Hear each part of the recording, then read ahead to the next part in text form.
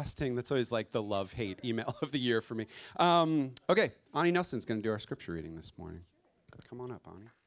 Yeah, you can clap for Ani. Why not? She's very clap-worthy, you know? There you go.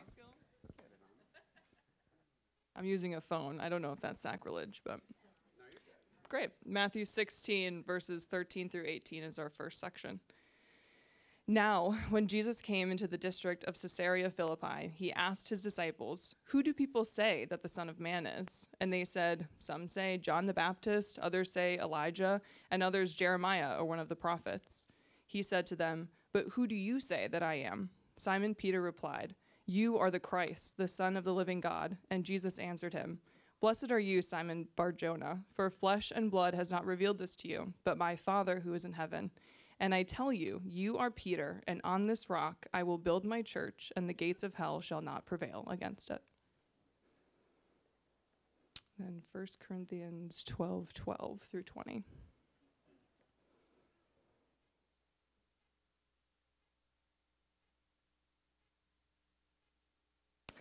For just as the body is one and has many members, and all the members of the body, though many, are one body, so it is with Christ. For in one Spirit we are all baptized into one body, Jews or Greeks, slaves or free, and all were made to drink of one Spirit. For the body does not consist of one member, but of many. If the foot should say, "Because I am not a hand, I do not belong to the body," that would not make it any less part of the body. And if the ear should say, "Because I am not an eye, I do not belong to the body," that would not make it any less a part of the body. If the whole body were an eye, where would the sense of hearing be? If the whole body were an ear, where would the sense of smell? But as it is, God arranged the members of the body, each one of them as he chose. If all were a single member, then what would the body be? As it is, there are many parts, yet one body.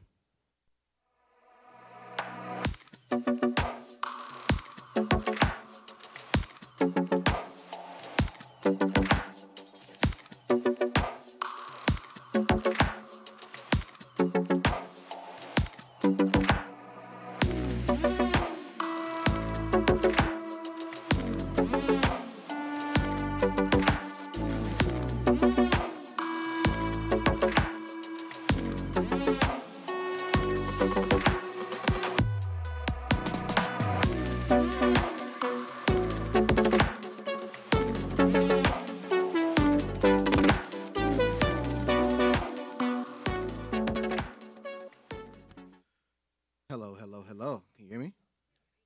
Hello. My name is Jalen Baker, and according to Steve McLean, I am newly minted. Apparently, as a newly minted elder and officially associate pastor of this church. That happened just last week. Thank you so much. So, I just want to be clear, this is not my new elder outfit. So if I'm being completely honest with you, so I was looking in my closet last night, and I was just completely uninspired. I was just like, these are the ugliest clothes I've ever seen in my life. So I was like, oh wait, there's a tie. I guess we can wear that. So here we are. So Sarah McLean looked like, she said that I look like I have a costume on, that I'm like dressed up for Halloween. It's amazing how and this is why you don't say things to me before I come up, because I'm gonna definitely use it. No, it's a little weird. I've gotten a couple of comments. This is not a regular thing. It's just last night in my closet, I was just completely uninspired. I don't know. But yeah, so with that, right? We are still in our series, Grammar of Faith. It's been an extraordinary series, and the goal of this series is to teach us words, language, and phrases that are familiar to us in our Christian lexicon, in our Christian vernacular. But we're really trying to be clear, what do these things mean? And not only what do they mean, how do they apply to our everyday lived realities as Christians? So we've come along, and now today we've come to a term called the church. Today we're going to be unpacking what is the church. Let's go to God in prayer and see what he has for us this morning. Dear Heavenly Father, thank you so much just for the gift of your church, for the gift of the opportunity to come together, to gather, and fellowship. And God, truly, truly, truly be sanctified by you, Lord. Be consecrated by you. God, we're so thankful that you are our God, and you have called this people. You've called many people around the world to you. You call them your people, your church. This morning, Lord, we're just thankful. In Jesus' name we do pray. Amen.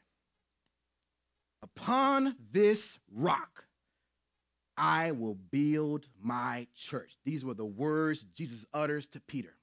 Upon this rock, I will build my church. I'm going to go to the slides now so that I don't forget them later on. So we're going to go early. All right. So Jesus does something very interesting in our first text this morning. So we talked about this a little bit or a lot in the John series of how when Jesus says things, and anytime he does things, is never what meets the eye. There's always a deeper reality underneath the surface. And our God, Jesus, man, he did something really cool here. So in the Greek, Petros is Peter's name in the Greek. Let's go to that next slide real quick. So Petros is Peter's name in the Greek, and it means stone. So when he says, I call you Peter, I call you Petros, translated as stone. But then he says, when he says on this rock, he uses a different Greek word, Petra. And what is this? A collection of rocks knitted together to form a larger slab. This is fascinating because Jesus says, Peter, since you are the one who confessed me as Savior, since you are the one who has named me as Messiah, sent from God, right? I'm going to use your name to begin to build this theology, this robust ecclesiology of the church. So, Peter, your name is great, but I'm going to use a different word now. I'm going to use the word Petra. And what is this? A collection of rocks knitted together to form a larger slab. So the church then is going to be a collection of individuals who confess my name, and based on these collection of individuals' confession of me, I'm going to build my church on that rock. Isn't that interesting? Jesus be out here, man. So that's what he does. There's some wordplay here that Jesus is doing, and it is a precursor to what Paul would then call the body of Christ, right? So Paul did not get the body of Christ out of nowhere. He didn't come up with it on his own. Jesus lays the foundation here in Matthew when he's talking to Peter. On this rock, not you, Peter. You're a good dude, but not just you, but on this collection of confessional belief that I am the Savior. On that rock, I will build my church. Let's go to one more Greek word. So when we say church, what do we actually mean? Let's go to that next slide, Gwenny. Shout out to Gwenny on the slides today. Let's go. Shout out to Gwenny on the slides. So ecclesia. So church in the Greek is spelled, is word ecclesia. And what does it mean? It means called out. So when Jesus says, upon this rock, I'm going to build my church, he's saying that I am going to call out a people to myself, right? I'm going to specifically call a people. And this vibes with what we've been talking about the last few weeks with the Imago Dei, right? When God creates humanity in his image, he specifically has a design for them to be ultimately called to himself. It's a return to himself, right? So we talked a few weeks ago about how the image of God was distorted by sin, but it was not destroyed. And one of the primary ways that God restores that image is through the church. He restores that image by calling a people to himself. And it is within that community, it's within that community of believers that we are going to sharpen one another. We're going to imitate one another as we are looking to Jesus, our Savior. So the church specifically is designed for us to restore that image that God had for us since the beginning. May have been distorted, but it was not destroyed. See, I already forgot to read this definition right here. My goodness, I got to get started. So the church is a special called out people chosen by God to become a part of what the Apostle Paul calls the body of Christ. We're going to get into that a little bit later. So when we think about the church, The Bible defines the church as a divine institution. Why is it divine? It's divine particularly because of its connection between Jesus and his followers. So it's a divine institution.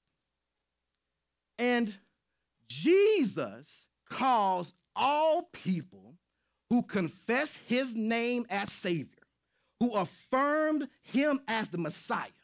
He divinely appoints all who make that confession to the church, which means this: no matter who you are, no matter what your personality type is, when God was creating you in his image, he did not say that this certain Enneagram type was going to be a perfect church member.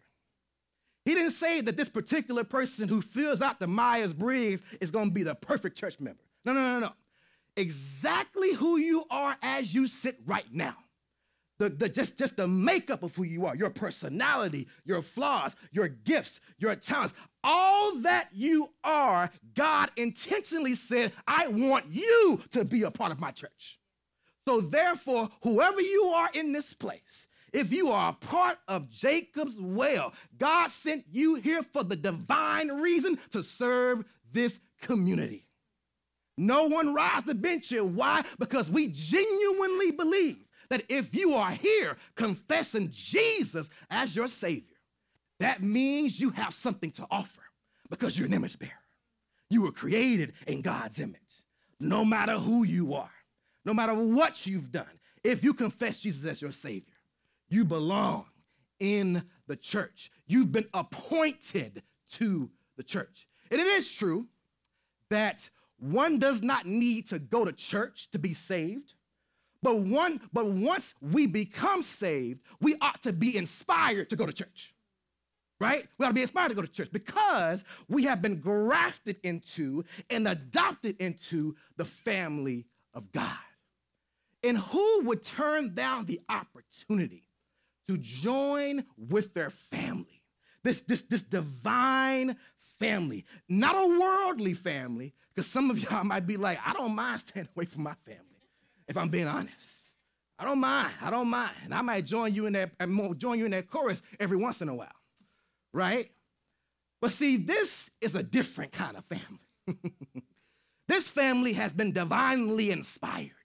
This family has been uniquely, right here, called out by Jesus himself.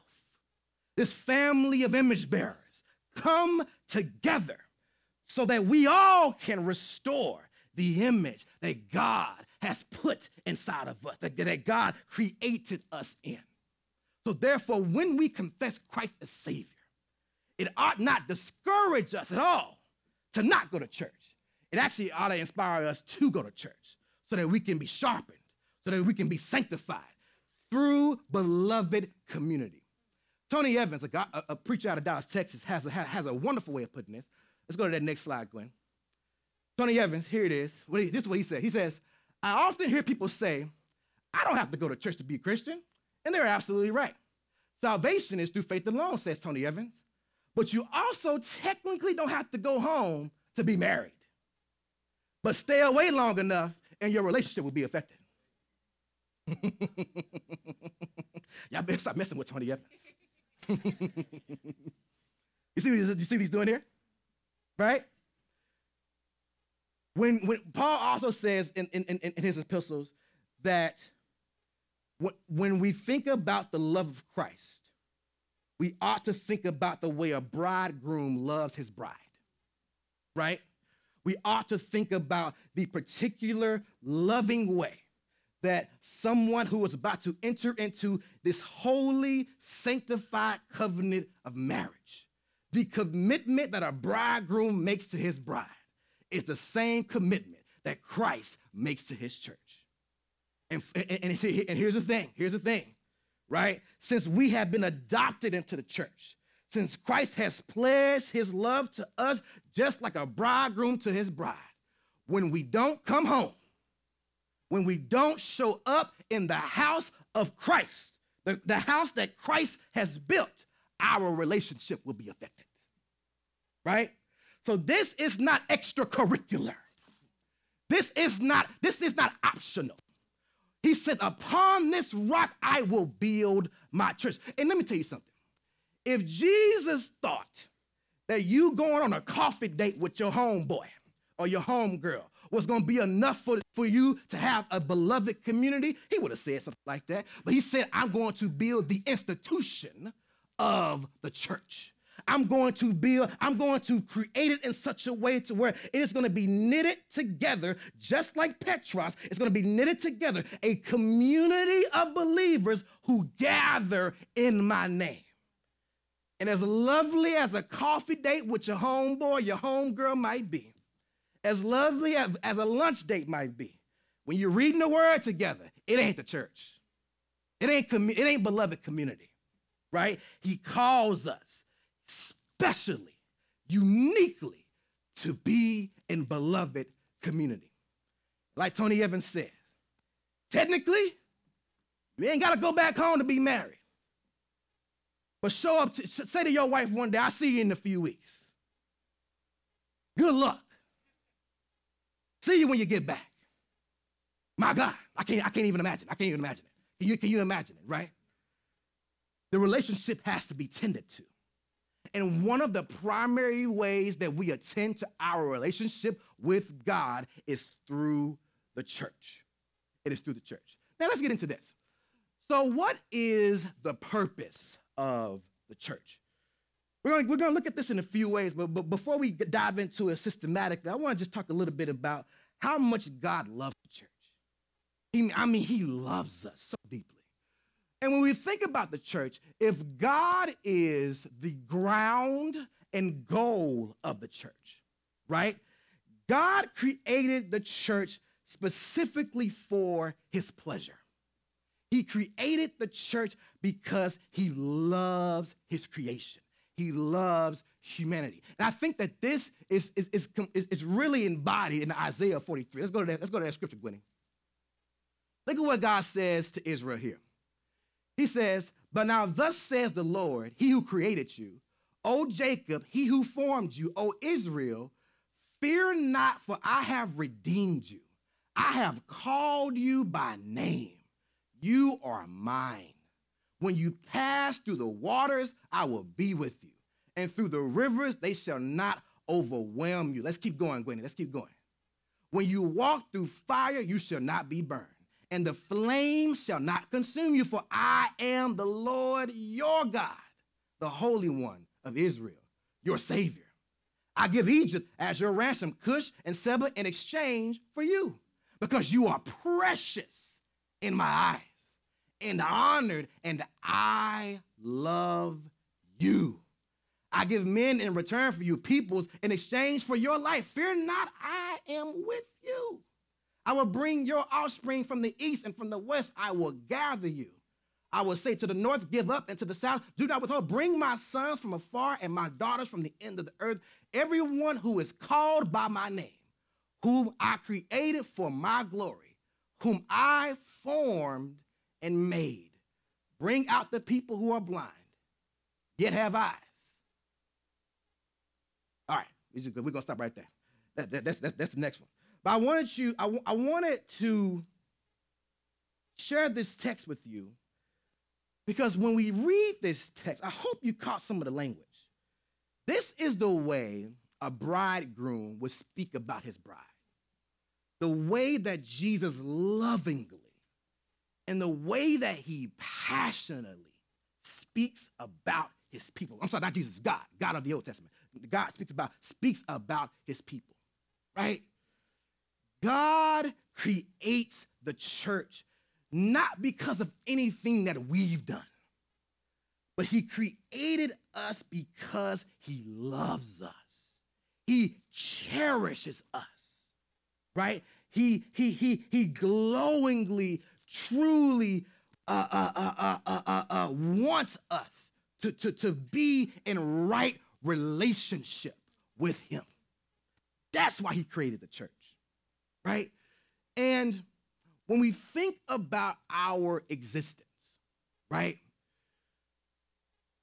God calls us a special people, a unique people, out of a broken world to himself so that we would not be impacted by the brokenness of the world, right? So God says that even though the world is broken, the brokenness of the world does not define your story. The brokenness of the world does not write your story. I am the author of your story. I am the one who guides you, who leads you. The world does not define you. I do. And that is why I have called you a special and unique people to myself. Now, the Apostle Paul goes on and he calls the church the body of Christ. It's a familiar phrase for us, the body of Christ. Now, when Paul calls the church the body of Christ, he's not only calling the church the body of Christ as really a beautiful way to describe the unique and special functions that we all have within the church, Christ as the head and many parts that make up the body. But he also calls us the body of Christ because he wants the church to resemble the physical body of Christ. There's that word again, resemble. This word resemble has come up for us in the last few weeks. When we think about the Christian life, Scott said this last week. He says that we're called to be in relation with God, we're called to represent God, and we're also called to resemble God. And when Paul says that we are the body of Christ, he wants to say that our identity as the church should also resemble the physical body of Christ. What does he mean? So the physical body of Christ not only saves us and redeems us, but the physical body of Christ was also the primary means by which God dwelt in the world, right? So when we talk about the Spirit of God dwelling amongst the people, Jesus' body literally embodied that, literally represents that. And in the same way, God calls the body of Christ, he calls the church to also take up the work of Christ and represent him in the world. So when we think about the church is the primary location where the presence of God can be found, replacing the temple of old in the Old Testament. Because in the Old Testament, you found the presence of God, truly it was confined to the temple. You found it in the temple. But now, if you want to find the presence of God, you look no further than the church. The church takes up this presence. We have been endowed with the Spirit of God. And now we go out into the world and represent this Spirit just like Jesus did. So again, it's not accidental. He doesn't just call us the body of Christ as a beautiful metaphor of how we're all called uniquely to this body. But he calls us the body of Christ because we quite literally represent Christ's body in the world, right? We are the body of Christ. And truly, we have become a special agent of God's grace, God's mercy, and when we go out into the world, we are called, just like Jesus did, to tell the world, to share with the world the truth of who God is and the truth of his grace and mercy, just like Christ. So we not only are the body of Christ metaphorically, but we're called to resemble the actual body of Christ. Now let's dig into this a little bit more systematically. So when we think about what are the purposes of the church, we got three things. I'm doing pretty good on the slides right now. So proud of myself. Okay, three primary purposes of the church. Here we go. So the church has purposes that extend to, number one, upward toward God through our worship. Two, outward to the world through our witness. And three, inward within the church and how we nurture one another. So let's go through these one at a time. The church has purposes that extend, number one, upward toward God in our worship. So Jesus' chief command, love God, love your neighbor, right? Love God. So loving God is one of the primary purposes that we have as a church. Why is that? Because loving God truly makes a statement not only to us, but to the world, that everything we do, everything we are, aligns with who God is and his will for our life. So us loving God is designating all of who we are to him. And here's the thing about loving God. This is what I love about loving God. Loving God also aligns us with his purpose and his will for our lives. So as I love God, I begin to love the things he loves and hate the things he hates. So particularly, I begin to hate the sin that God hates in my life. And whereas I used to didn't mind doing certain things, I don't like those things anymore. I don't walk the way I used to walk. I don't talk the way I used to talk because my love for God has fundamentally changed my nature and it has transformed my desire. So now my love for him has aligned me with his plans for my life. And that's very, very important. So loving God, seeking God transforms us. And see, here's the thing. When we think about this in our everyday lives, when it comes to loving our children, loving our friends, loving our coworkers, loving our spouses, right? We mess up on all of these fronts all the time. Let's be honest with ourselves. We mess up. And oftentimes, you know what we try to do? We try to work our way toward a better way of loving these people. But see, what we truly sometimes understand is that our own work cannot transform us in the way that God is truly calling us to love the people in our lives, right? So it's like we cannot work our way to holiness. We cannot work our way by our own might to sanctification, right? We need God. We truly and desperately need God. So loving God, and what does love look like? Loving God literally means you involving him in your life through the reading of the word, through prayer, through worship, intentional acts every single day consistently will change you.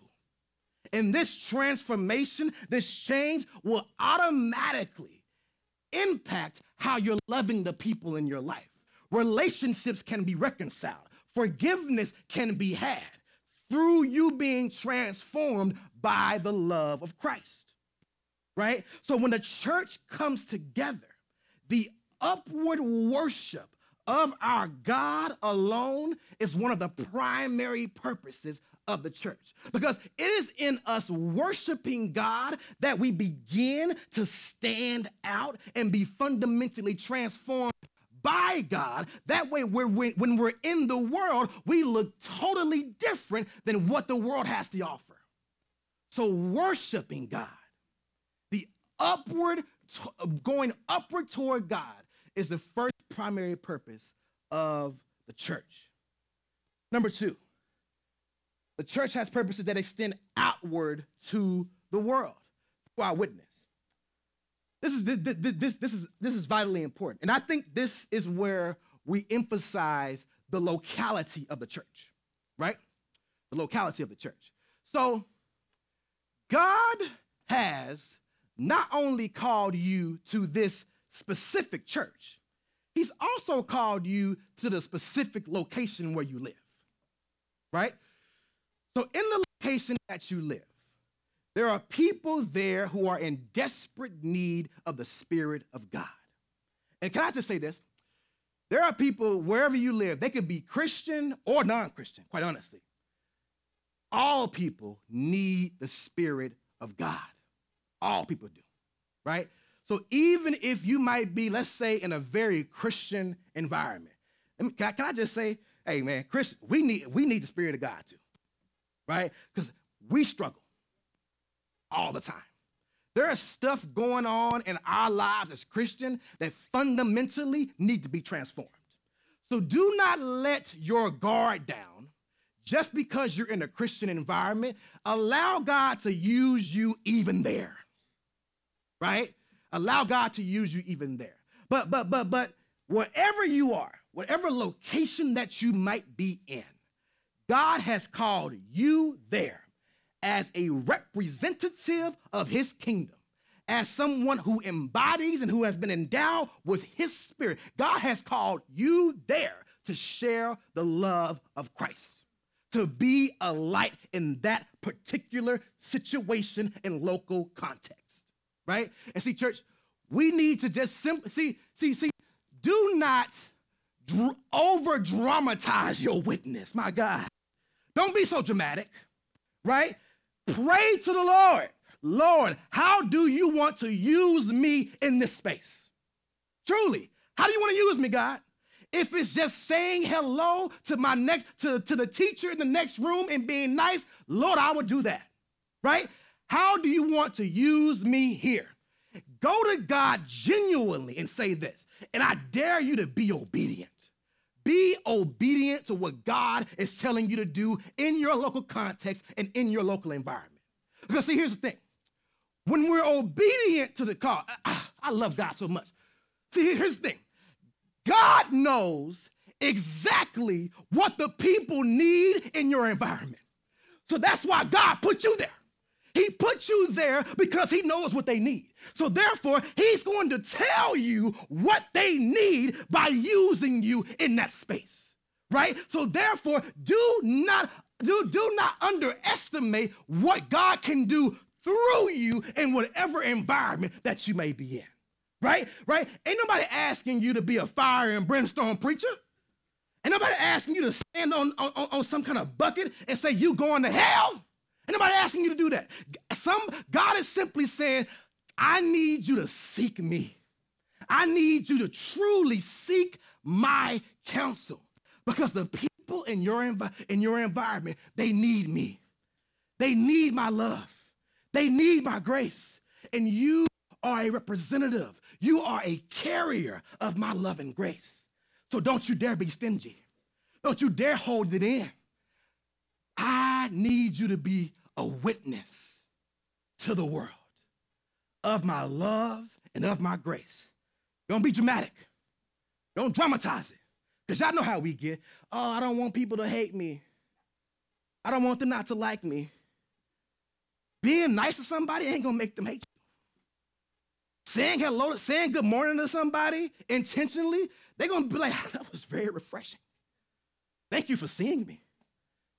I've gone through this entire day and no one has really noticed me. You're the first person to ask me how I'm doing. And I thank you for that. And the truth is this, right? Jesus does say that you will suffer persecution for my name's sake. So yes, there might be times in your life when you're just being an obedient witness to the Lord, where the world could hate you, not because they hate necessarily what you're saying, but because you're convicting them. You're convicting them, right? And see, everybody don't know what to do with conviction. Everybody don't know what to do with conviction. Sometimes we don't know what to do with conviction as Christians, right? So the world, so if we don't know how to deal with it sometimes, imagine how the world's gonna feel, right? But do not let that be a deterrent to you. Let that be an indicator that, wow, I pushed a button here. The Holy Spirit knew something was off here. The Holy Spirit knew that I needed to be a witness here, and I was obedient to that. I can't control if somebody accepts it or not. I can't control if somebody accepts this call. I just have to be obedient, right? And see, as Christians, it is in these times when we have to remember also that God will always be the provider that he is in your life, no matter what situation you're in. God will always provide, right? He will always provide. And though you might be persecuted in the workplace, in the world, you know where you ain't gonna be persecuted? In this place, in the church. This is why God calls us together as a community, because he knows how toxic the world is. He knows it, right? And because the world is so toxic, it is extraordinarily difficult to live in the world sometimes, right? All the time, low-key, all the time. He says, I've called you to be a people, a body of Christ. So that here in this place, you will be affirmed as an image bearer. You will be affirmed as someone who has been uniquely called to the body of Christ. Amen? Don't be dramatic. Number 3, last one. The purpose of the church also extends, what's the word I'm looking for here? The church has purposes that extend inward within the church. Nurture. Let's go to that last scripture, Gwen. Let's go to that last joint, last one. Look at this one. This is John 13, 34 to 35. A new commandment I give to you, says Jesus, that you love one another, just as I have loved you. You are also to love one another. By this, all people will know that you are my disciples, if you have love for one another. We're also called to love each other, y'all. We're also called to love each other. Here's the thing. If we don't love each other right, how do we expect to love the world right? Right? This is such an important commandment that Jesus gives. Because, again, Jesus understands, right? It's not only the world that needs love. My followers need love too. Jesus never forgets about you, right? Because as Christians, as followers of Jesus, we go through stuff. Life is hard. Life is difficult. And Jesus is saying, I'm not simply calling you to just be a witness. I'm also calling you to be loved by your siblings, your brothers and sisters in Christ. And I'm also calling you in that to love on your siblings because life is hard, right? So within the church, when we go through hard times, when we go through hard circumstances, y'all, we gotta share. We got to be open and honest and vulnerable so that we can take up this new commandment. So when you are in care group, I truly challenge you, share what you're going through. Share it with your brothers and sisters in Christ so that we can embody the new commandment to love one another. Truly. And what does this love look like? So the New Testament has many, many, many ways that we are called to love one another. Love one another can look like forgiving one another, reconciling one another, praying for one another, edifying one another, right? It can look like at times submitting to one another. It can also look like at times sharing hard truths with one another, right? That's love too. That's also love. And we cannot embody this love of the New Testament and of the Bible if we're not vulnerable with each other, right? We are what? A family of God. We've been adopted. We have been formally and divinely adopted by God, our Father in heaven. We're siblings. We are brothers and sisters in Christ. And if we're not treating each other like brothers and sisters in Christ, we will not be formed enough to go out and witness. That's a part of our formation. It's about loving our brother well, loving our sister well, right? And Jesus calls us to this. He calls us to what? Worship, witness, and nurture. And I have to also say this, right? Given that this is the church, Jesus calls us to a pastoral love. What does this mean? He calls us to a pastoral love in that as the chief shepherd, right? Jesus guides the church and he leads the church. But he also appoints under shepherds, right? pastors, elders, and teachers, right? And while those particular positions are sort of called only by a few, that does not mean that pastoral love isn't a communal task, right? So pastors and teachers and elders, we're called to lead you and showing you and embodying the love of Christ and sort of role modeling that for you, right? That's a call that we've had, that we've taken upon our lives, right? And as we do that, we're extending that call through Christ to you, the church, right? So don't just depend on your pastors to love the community. We're only, 4 of us? Don't just depend on the D team to love the community and teach the community. D team actually going deep. What is it, like 10 of us now? It's like the D team growing deep now. It's not up to us. It's not just on us. It's on us all. God calls all of us to worship, to witness, and to nurture. You know what's interesting about this? And I'm coming to a close.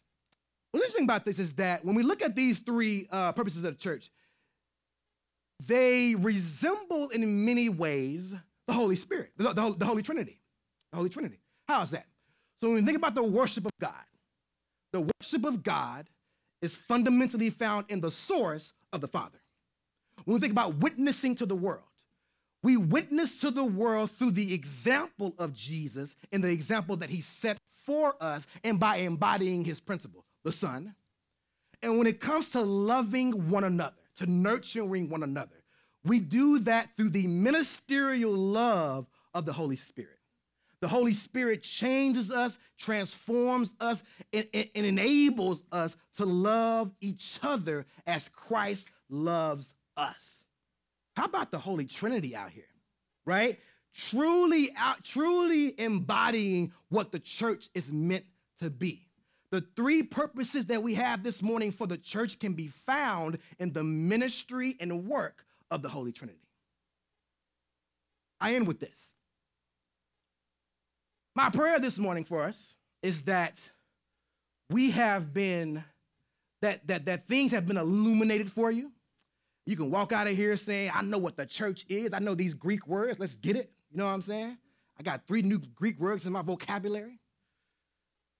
Pray that things have been illuminated for you.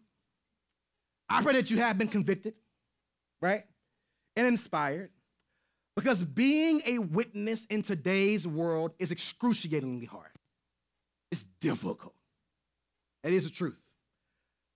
But the difficulty of the task does not match the power of our God.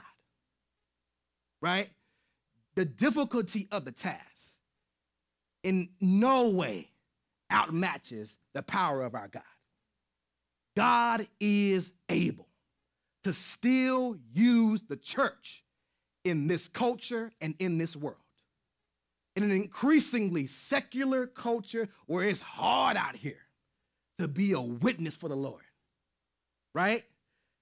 That does not stifle the voice of our God in calling us to still be a faithful witness to the specific locales and locations where he has put you.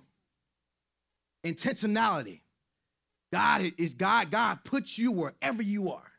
Because he said there are people in that space who are in need of a Savior. There are people in that space who are in need of the grace and love that can only be offered by Jesus Christ. And as a carrier of that love, as a carrier of that grace, you are uniquely qualified and called out to be a witness in that space. And yes, I hope you feel inspired. Inspired to love the person sitting next to you. Love the person that you have decided to be in community with. Love your fellow church member, but more importantly, your sibling in Christ, your brother and sister in Christ. I hope you feel inspired that Jesus thought highly enough to say, I'm going to come and be with my creation. I'm going to come and be with my disciples and show them what it looks like to love one another.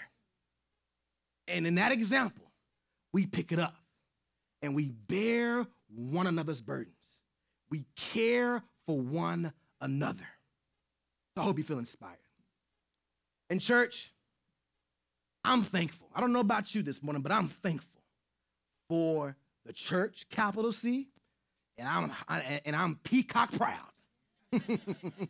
Peacock proud to be a part of this church, small c, Jacob's Well. So let us take up the call that God has called the church to and be the community of believers, be the Petros that Jesus said he was going to build the church on.